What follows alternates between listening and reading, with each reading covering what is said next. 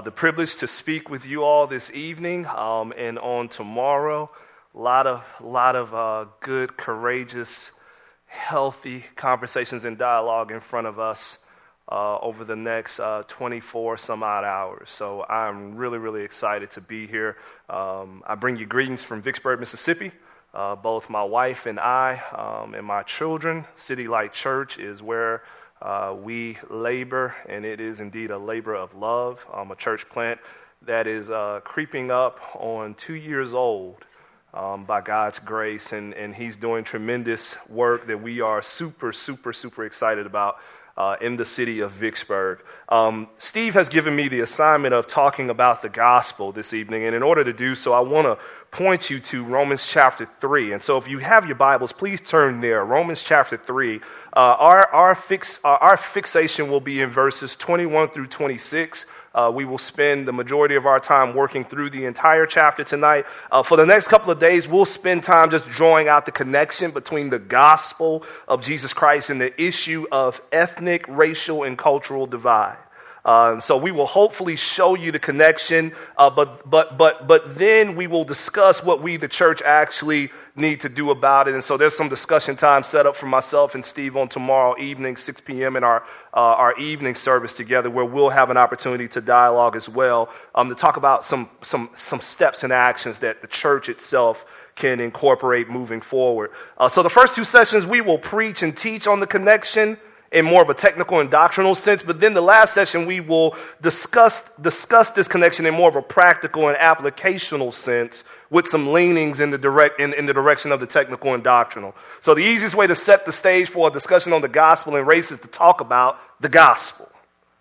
And the gospel of Jesus Christ can be described in many ways, but one way that we can describe it, particularly for our time tonight, is to describe it as a shift. It's an impossible shift from very bad to very good, from eternally bad to eternally good.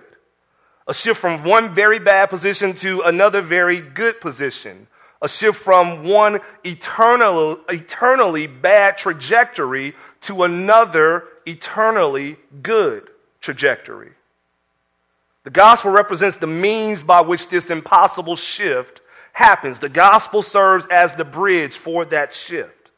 Because ultimately, when you think about life in general, what you have is basically life can be boiled down to just this sort of duality. This either, when you survey all of life's inhabitants, when you survey all this world's inhabitants, rather, we are really only in two positions.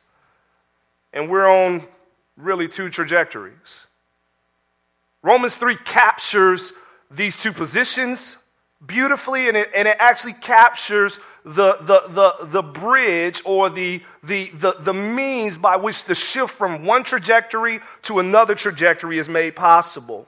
And it does so on two words.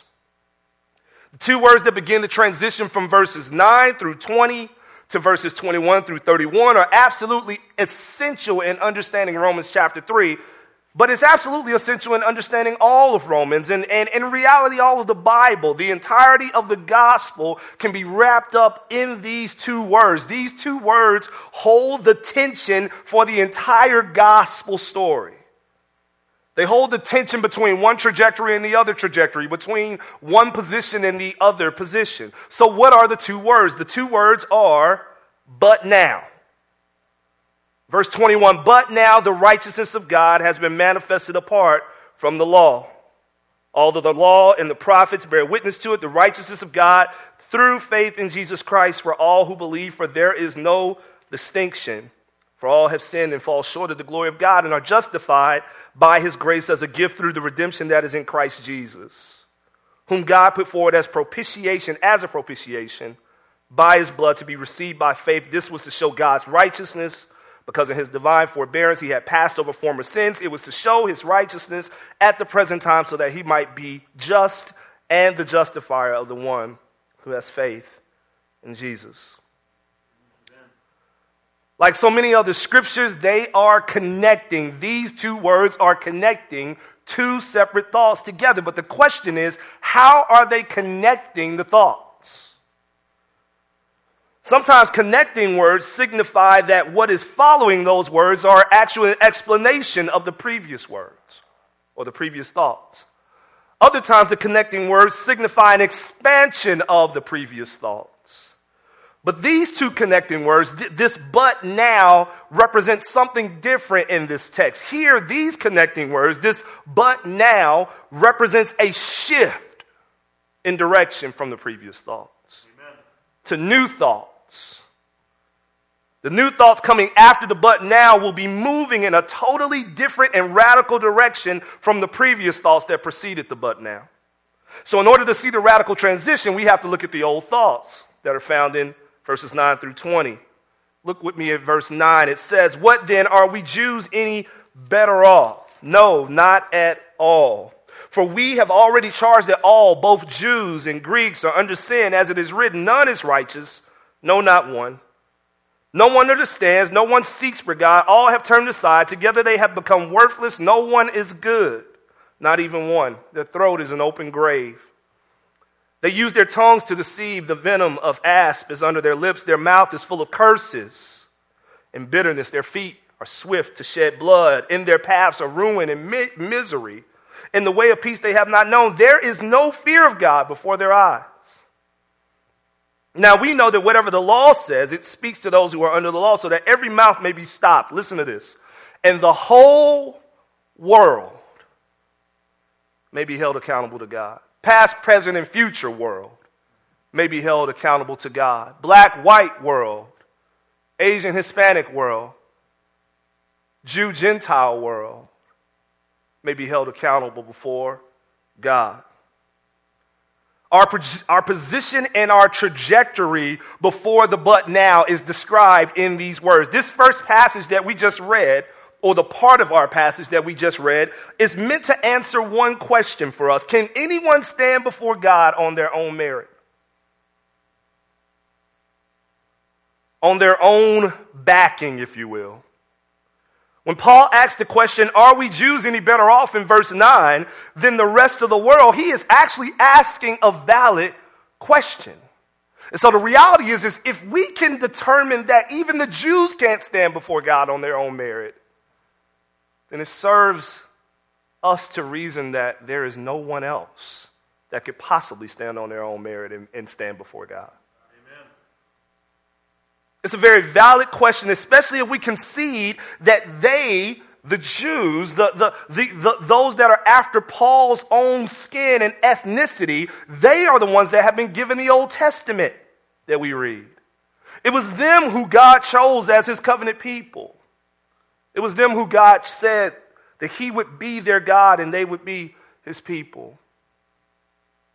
It was them that we received the great ancient followers of God, such as Moses and David and Joseph and Abraham. It is them that we received the great prophets from God, such as Isaiah and Jeremiah, Ezekiel, Elijah, and Elisha. So of all the people in the world, if there are any who would have the right to claim that they are truly righteous before God, or simply just closer to God than the rest of us, it would be these people. It will be this group of people, yet Paul is saying that they are no better off, according to his words here that we just read, than any of us in the world. If I could just take a moment to add a parenthetical statement, isn't it interesting that in most of our American Christianity, our American Christian cultural wars that we fight and the debates that we have in the church, very few of them involve the recovery of Judaic culture, music, and style. We debate whether pianos and organs are superior to guitars and drums. But we never debate whether shofars and ancient harps are superior to piano, organs, guitars, and drums. We fight for cultural standards, but never fight for the culture that has the greatest claim to biblical legitimacy. Now, that is not an endorsement to introduce shofars and harps at this coming Sunday morning service. The point that I'm trying to make is that instead of it being an endorsement, it is an encouragement to ask yourself if maybe the hard line that you carry for your particular cultural elements, such as drums, guitars, pianos, organs, etc., if maybe the reason that these debates take the shape that they do, maybe the reason is not so much because you are fighting for a more accurate way to reflect biblical worship, but rather you're fighting for a more accurate way to reflect your standard of worship, by which all other standards of worship must conform to. Maybe we haven't even debated introducing Judaic elements because the point isn't to be biblical as much as it's just to be mine. Are you tracking with that? Most of the American debates are not about whether or not we'll be biblically accurate as much as it's, can I just keep my stuff? And anything outside of my stuff, I'm not sure I can see how that would be something Jesus would love. Are you tracking with that? What then happens in those particular moments is that it's no longer serving God's purposes for biblical fidelity. That's not what we're fighting for. Instead, it's serving our purposes for cultural supremacy, and it happens on all sides of the cultural divide. But back to the point that we're trying to make here about Paul. Paul says that even with their cultural and historical advantages as the Judaic culture, as it relates to the God of the Bible, as it relates to Jesus, that even they are still not better off than the rest of us. According to Paul, the man who we would describe as the worst sinner in the world, and the man who we would describe as the best sinner in the world, both have one glaring quality that completely disqualifies them before a holy God, and that is this: they are both sinners.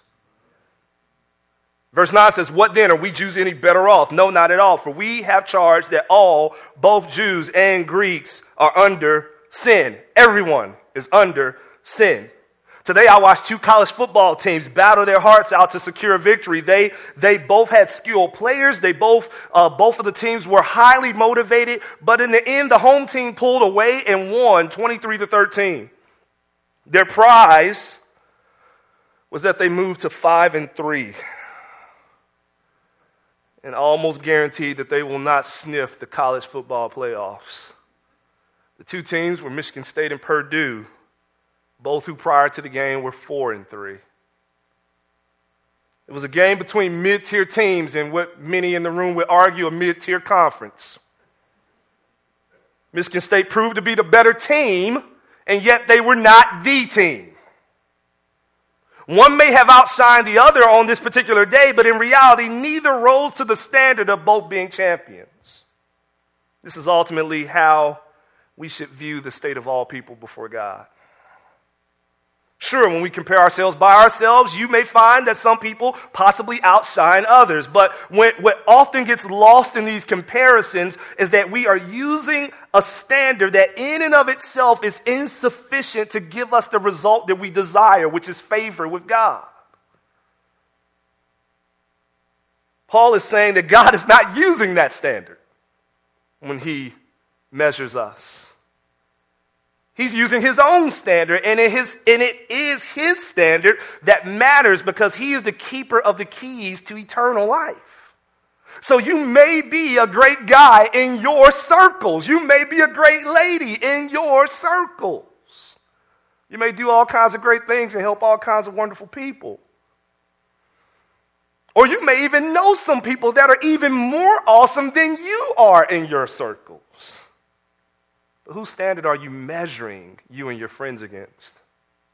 What ruler are you using?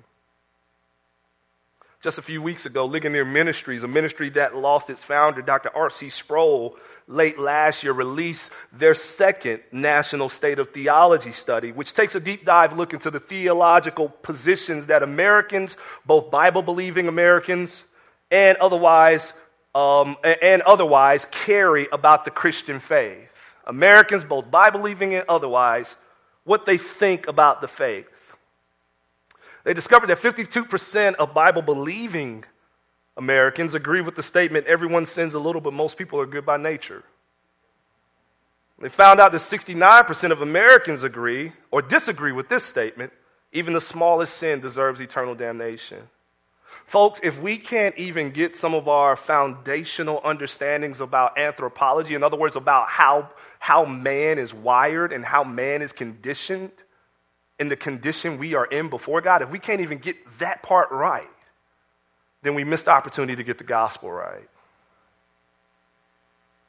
These findings are gut-wrenching because at the very heart of the gospel is this fundamental reality. Listen, that we are not as good as we think we are. No one is as good as they believe themselves to be. But what has become painfully obvious is most of us are measuring ourselves by ourselves and not using the one true standard that eternity is raised against and that eternity hinges on. When Paul, instead of using the ruler that we create, when Paul uses the ruler of the ruler, we find verses 10 through 21 begin to make sense. The ones that we just read, the ones that say that our minds are corrupted by sin, when it says no one understands God and no one seeks after God for themselves. The verses that declare that our mouths are even corrupted by sin, that their throat, when it says that their throat is an open grave and their mouth is full of curses and bitterness. The verses that declare that our movements are corrupted by sin, when it says that in their paths are ruin and misery. The verses that declare that our motivations are even corrupted by sin, when it says that there is no fear of God before their very eyes. In other words, what Paul is saying is that everything about us is marred by sin.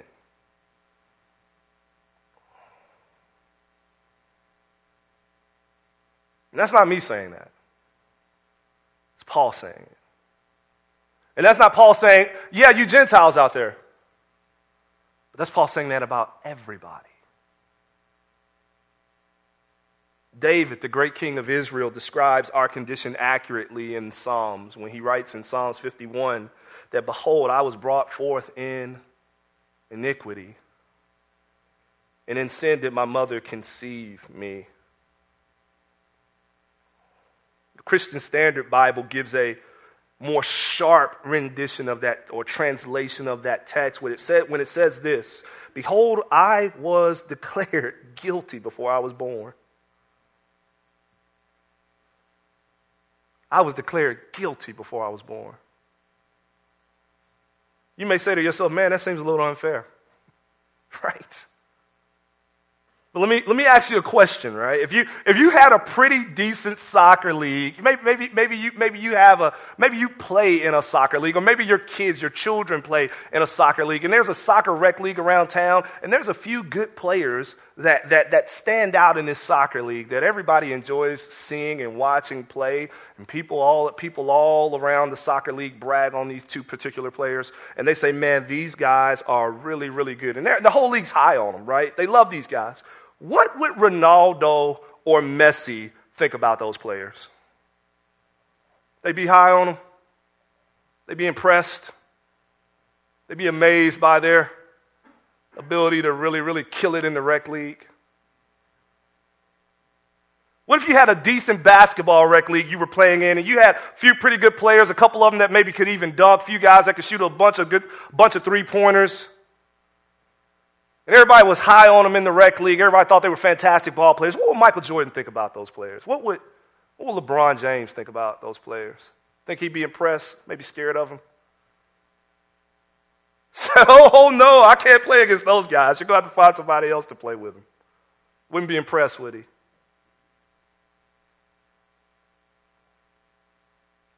See, what you have to understand is that what may seem difficult in your eyes, what may seem hard in your eyes, the idea that one sin renders us guilty before God, only seems difficult in your eyes because you are sinful, just like me and just like everybody in the world. And so we can't even process what true holiness looks like. And so therefore, what may seem difficult is totally within reason when you think about the perfection of the God of the universe.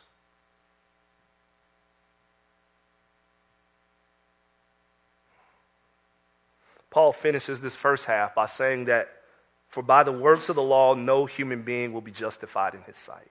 Talking about God's sight. Since through the law comes the knowledge of sin. No human being, in verse 20, will be justified in the sight of God by doing the works of the law. No human being will be justified by simply obeying God's law. And you say, well, why is that? Well, because with the law comes not only the standard to obey, but the unveiling of our shortcoming to that standard. With the law comes the knowledge of our sin. But also with the law comes that knowledge, or rather with that knowledge comes the guilt of our sin before God. See, we're okay if we're measuring ourselves by ourselves, but if the standard is God, we are facing death. Because Paul tells us that the wages of sin, any and all sin, is death. The payment for sin is death. We see this from the very beginning.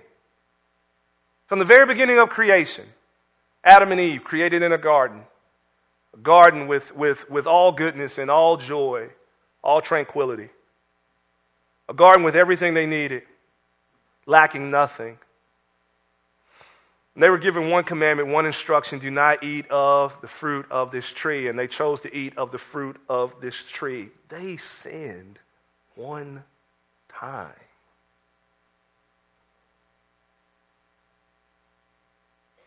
You know how much? Do you know how much I would give to sin one time?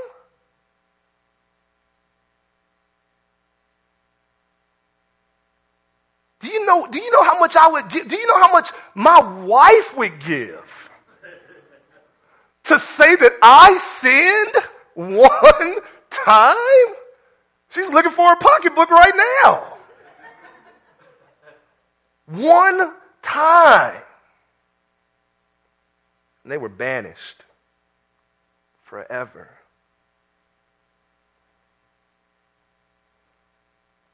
From the garden, they faced God's wrath. Romans 5:12 tells us that therefore, just as sin came into the world through one man and death through sin, so death spread to all men because all have sinned. Romans 5:18 tells us one trespass led to the condemnation for all men. Romans 5:19 tells us that by one man's disobedience, the many were made sinners.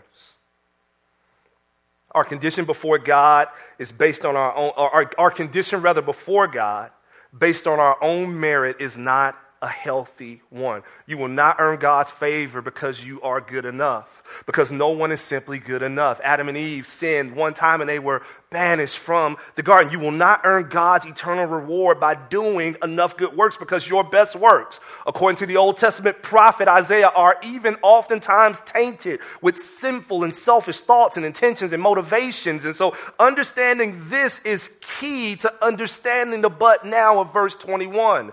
Misunderstanding this leads, or misunderstandings regarding this leads to all sorts of other misunderstandings. Take, for example, verse 23 in chapter 3, where it says, for there is no distinction, for all have sinned and fall short of the glory of God. Now, many of us have heard that verse. We grew up listening to that verse. We grew up hearing that verse and reading that verse, and we have heard family members quote that verse, and we've possibly quoted it ourselves. But what we've often quoted as a source of comfort and reassurance is not, in fact, a source of comfort and reassurance.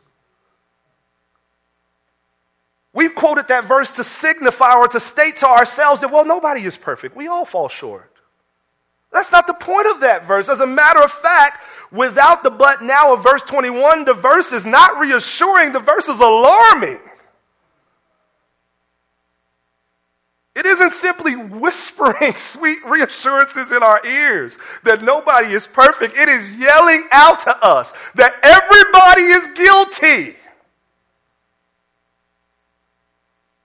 It's a very scary verse, except for the fact that we read these words, but now.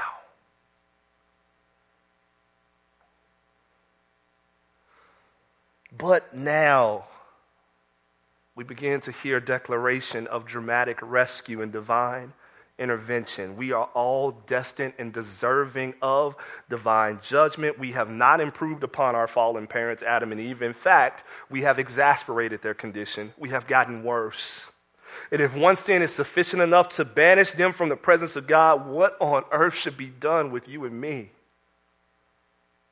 It is here that Paul introduces these two words, but now.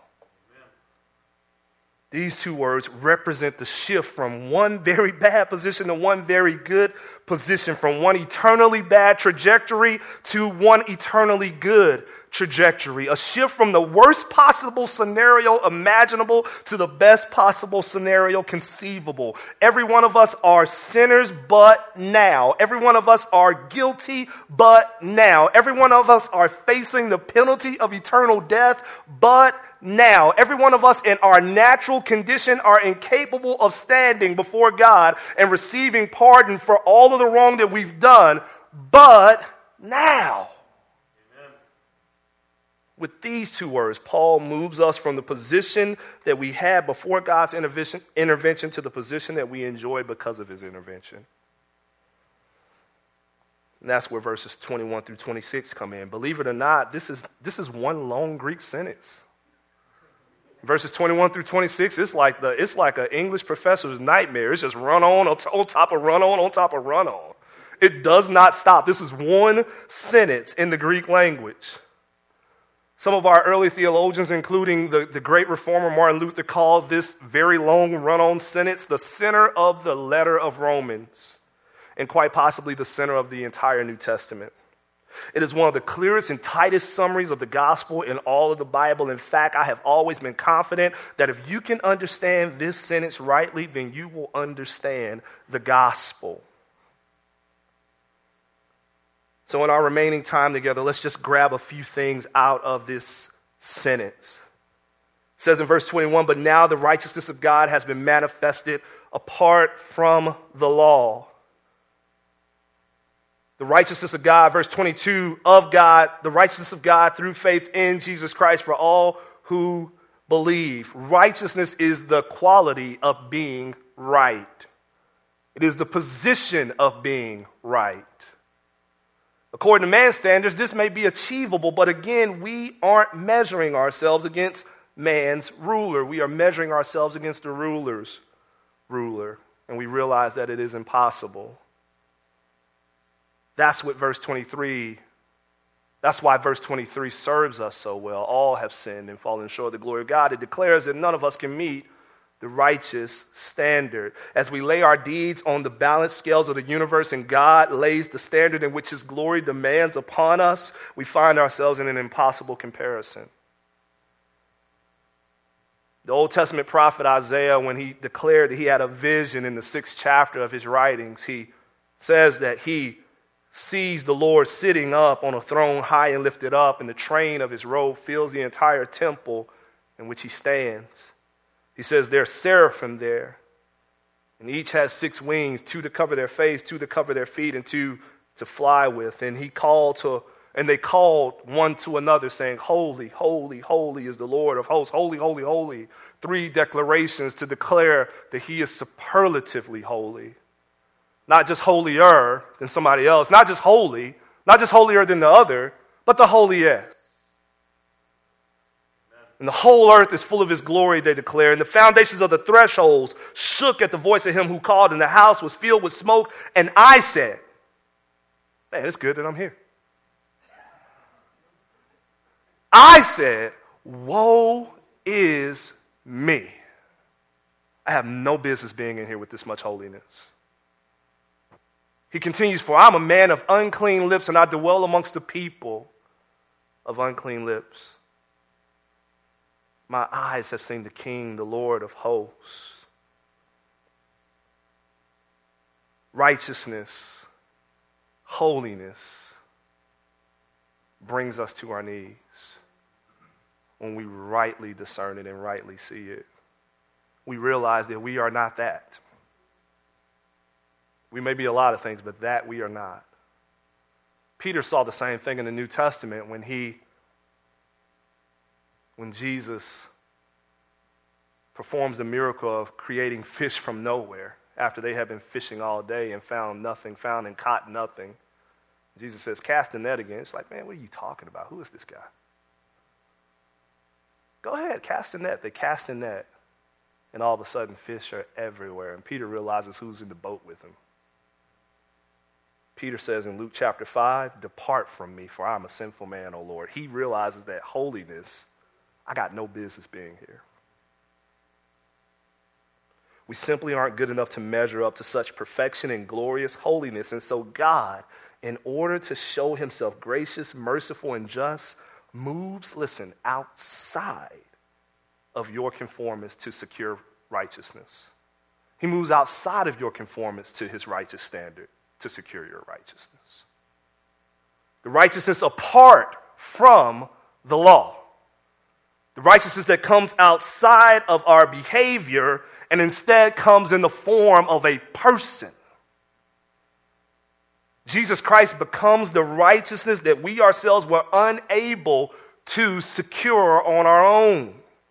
The Father turns to his Son to secure righteousness for us because it is only his Son that can hold up to the scrutiny of that standard required by the law. He's the only one able to live the life that the law required. So now instead of righteousness being secured through our conformance to the righteous standard, our righteousness is secured through our trust and reliance upon the one who did it for us.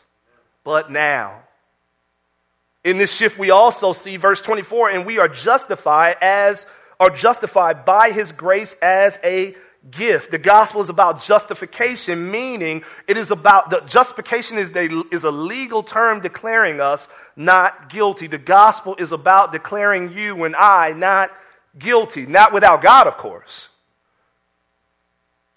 Without God stepping in to fix this situation, we remain guilty because we have sinned against the sinless. We have betrayed the one who perfectly loved us. No matter how much we meant it or didn't mean it. Do you understand that? Does that make sense to you? Oftentimes we say, well, I didn't mean it. It has no bearing on the fact that we did it. Murderer can say, man, I was just worked up that day. I'm sorry. Just don't understand, man, how my boss was just coming at me in all kinds of crazy ways. It doesn't matter. You're still guilty. The prosecutor in this particular case, however, is Satan, the accuser of the brethren. He makes his case to this holy judge that Brian Crawford, have you seen this kid? You seen the dirt on this kid? Lord, you must not have saw him in high school. Man, if you would have saw him in high school, there's no way you let him get up there and preach. He's a crafty accuser. A crafty prosecutor. But what he doesn't understand, what Satan doesn't understand, is that not only is the judge, but the judge is the advocate.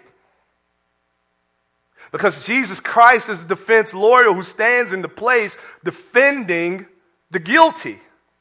But what he doesn't understand is not only the judge also serving, or the judge has given us this advocate to serve as our defense, but the judge has assigned this advocate to absorb the punishment for the guilty. So the lawyer bears the weight of his guilty party. We are declared not guilty.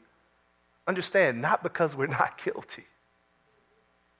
We are declared not guilty because of the one who absorbs our guilt. Amen. And by so doing, we become not guilty. Justified by his grace as a gift. In this shift, we also see redemption from sin's bondage through the redemption that is in Christ Jesus, the verse declares. According to the New Dictionary of Biblical Theology, redemption is the release of people. The release of people. The release of animals. The release of property from bondage through, listen, outside help. Redemption through outside help. Obviously, my preacher's not that great. My whole family is leaving. I'm kidding. I know bathroom is calling. But redemption is the release of people, animals, or property from bondage through outside help. What we sometimes fail to realize is that sin is not simply what we do, but it is a part of who we are without Christ. We are not simply actively sinning. We are bound to sin. And so there must be redemption from that bondage through outside help. Paul told us in Romans, and later on in Romans chapter 6, he says, what then, are we to sin because we are not under the law but under grace? He said, by no means. Do you not know that if you present yourselves to anyone as obedient slaves, you are the slaves of the one whom you obey, either of sin which leads to death or of obedience which leads to righteousness? Paul declared that we are slaves to sin. And so our release, our freedom, comes through outside help. The work of salvation is not just a rescue from the punishment of sin. It is a liberation from the bondage of sin. Christ not only saves you from your sin, but he frees you from the mastery of sin. And whom the Son sets free is truly free indeed. In this shift, we also see propitiation. Verse 25, whom God put forward as a propitiation by his blood to be received by faith. The late Dr. R.C. Sproul, who we spoke of earlier, defines the term propitiation in this way. It represents a change in God's attitude, so that he moves from being at enmity with us, being at odds with us, to being for us. Through the process of propitiation, he continues, we are restored into fellowship and favor with him, end quote. Because God is just, he requires punishment for any transgression of his holy law. Without the shedding of blood, it is declared in Scripture, there is no forgiveness of sin. Crimes warrant punishment, all crimes. And the weight of the crime declares the weight of the punishment. In other words, your sin does not get an ant killed. Your sin declares something else is necessary. Holy treason against God requires it. And so a spotless sacrifice was required for the sin of the world. And Christ was put forward as the propitiation. It means that once and for all, God brought eternal satisfaction to himself for our continued sin. Our continued sin debt required that he put forward the only one in all of the universe that was sufficient to cover all the sins of the world. And that was his very own son, Jesus. By doing so, God the Father, according to Paul in verse 26, becomes the justifier while remaining just. Without Christ's sacrifice, God the Father couldn't hold the tension that's created from his own standard. You understand that? See, he could declare us not guilty, but he would cease to be just according to his own standard if he just declared us not guilty without somebody paying the price for it. Does that make sense? It's like a judge walking in and telling a murderer, hey, go. That's not just. Not according to the standards of our laws, right? So God has his own standards. His own standards he's created. And if he tells all of us, hey, just go free, go, run before somebody catches you, then he's no longer just according to the standards he's created. But at the same time, if he preserves the standard of justice, then that means all of us are guilty. And he can't declare us not guilty. And so what does he do?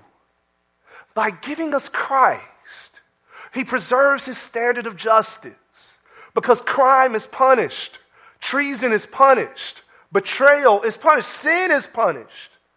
And yet he still reserves the right to grant mercy and declare all those that have sinned against him not guilty.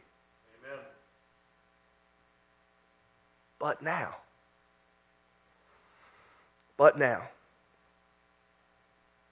in that declaration, what happens is if you You recall at first we were talking about Jew and Gentile. And then we moved from Jew and Gentile because you notice there's the distinctions in nations and traditions and cultures and superiorities based on that and created in that, and weights are created in that, and places of prominence are created in that. But then we moved, right? We moved from Jew and Gentile to just basically all being sinful, right? Now everybody's in this mud pit. And nobody can take credit for it. Right? I mean, nobody can say I'm better than the other. We're all down here. But then Christ comes in. What happens? Now a new distinction is created. Those that have trusted Christ and those that have not. But guess what? Those that trusted Christ, they can't say that they have a leg up on these people over here, because their boast is only in what Christ has done. Amen. So there's a distinction created that transcends families, that transcends ethnicities, that transcends cultures, but that distinction is based on one boast, the boast of Christ. Amen. So there's one new man, one new race, one new family, but even that family doesn't have its own superiority outside of Jesus Christ.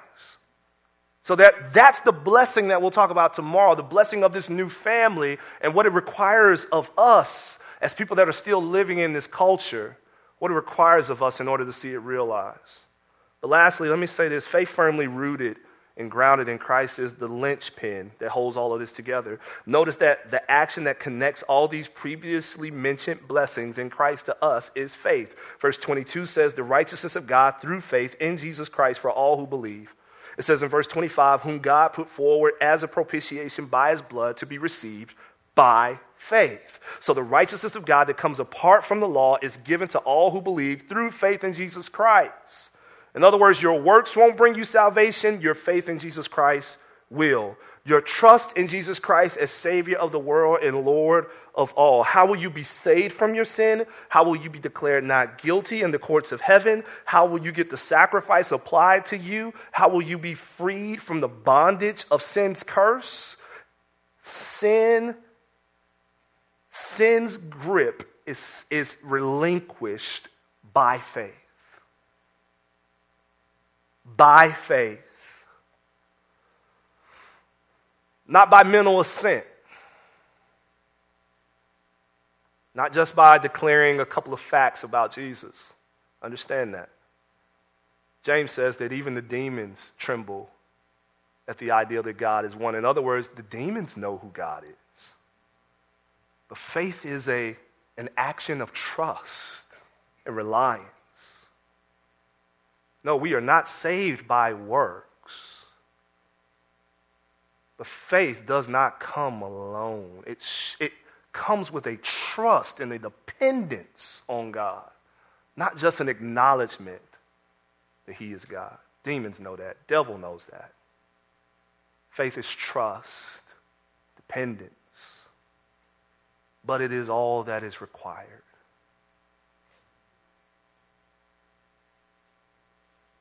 The gospel is the good news concerning the person and the work of Jesus Christ. While the gospel may include your testimony, it is more than your testimony.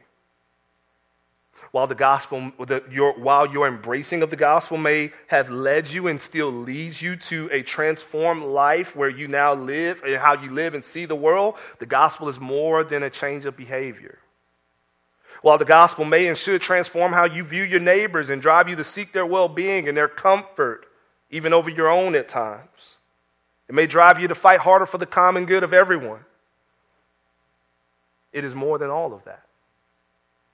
The gospel is the message of Jesus granting us a righteousness that we could not grant ourselves. It is the message of Jesus redeeming us from the mastery and the curse of sin. It is the message of Jesus Christ becoming the perfect sacrifice that satisfies God's justice by dying on the cross at Calvary. It is the power of God that leads us to salvation for all that believe, whether Jew or whether Greek. It is the message of Jesus dying on a cross, absorbing the wrath of God that was initially due to you and I. It is a word about Christ that literally makes a way, where he literally makes a way out of no way, because we were dead in our trespasses and sins and well on our way to hell as sufficient punishment for our sins. But Jesus came down from the heavens, emptied himself of his divine rights, lived the perfect life, died the perfect death, and now stands ready to credit us with eternal life if we will simply embrace him and trust him as Lord and as Savior by what we call faith. Amen. That is the gospel of Jesus Christ. And it is that gospel that leads us to the oneness we'll talk about on tomorrow. Amen. Amen. Amen. Let's pray. Lord, we love you, we thank you, and we appreciate the opportunity that we have to read your word, to study your word, to be moved by your word, Lord God, and to prayerfully grow from your word. We ask, Lord, that you would use this message on tonight to stir our hearts, to continue on in the faith that you have given us through your Son, Jesus Christ, and to be more appreciative of the glorious work that he has done on our behalf. These things we ask and we pray in your Son Christ's name.